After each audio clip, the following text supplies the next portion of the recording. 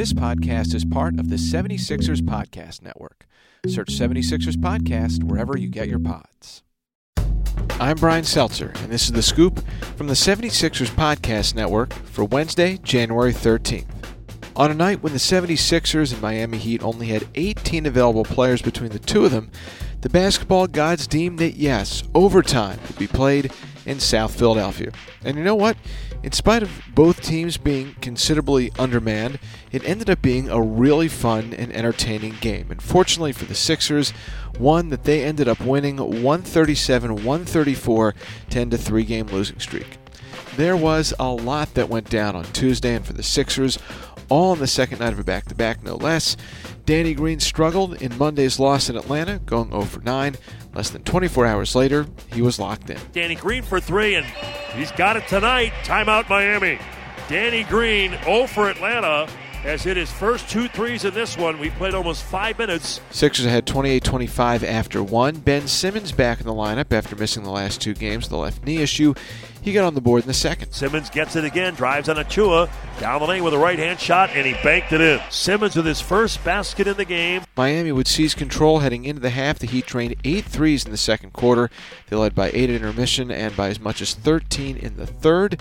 Enter Joel Embiid. Sixers down 13, alley-oop to Embiid, and that's good. Maxey with the ball to Joel, drives it on Achua, sidesteps him, and jams it. Whoa. Nice mobility by the big fella. Joel double teamed by Silva and Vincent. Splits the 2 young players, and an underhand left-hand scoop is good. So Embiid, he has a whole new demeanor. Embiid is bringing it across again. Picked up by Strauss and Silva. Goes baseline, spins, backs up, shoots it. It's good. Embiid is dominating. MVP-like status for the big fella. He's got 20 points in this quarter alone. Just how massive was Embiid's impact in the third quarter?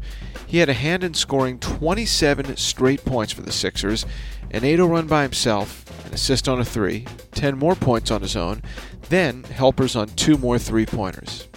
Having been watching Joe for a while, I might have to say that could have been the most dominant stretch he's shown in a game in his 5-year career. It all started in the first half.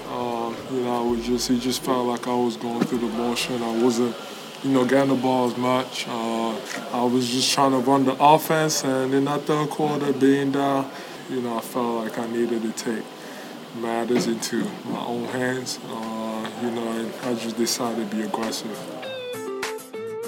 The results were incredible, and the All-Star wasn't done, not by a long shot. Game on the line, 10 seconds to go in the fourth, and the Sixers down 2. Bang. Embiid has it against Achua. He shoots a top-of-the-key shot, up and good. With 3 seconds to go, Embiid ties the game at 120. That basket sent it to overtime. Embiid then proceeded to score the Sixers' first 9 points in the extra period, but the clincher belonged to this guy, who 2 months ago wasn't even on an NBA roster. Isaiah Joe for 3. Short, no. Green gets another rebound to Matthias. He shoots a 3. It's good! Dakota Matthias for 3. And the Sixers by 2. Timeout Miami. Two-way player Dakota Matthias with the game winner. Embiid, 45 points, 16 rebounds, 4 assists, and 5 steals. Danny Green had 29, a career high, and Sixers franchise record tying 9 three-pointers. Dwight Howard had 10 points and 8 boards in 13 minutes off the bench, and he had nothing but praise for his fellow big. Man, I'm really proud of Joel and how he's handled himself this year. I think he has the potential to be one of the greatest big men to ever, play basketball.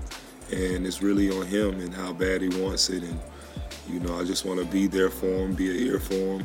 We just got to continue to trust him. You got to continue to trust us. And just like he always been saying, trust the process, because it is a process. It takes time to be great.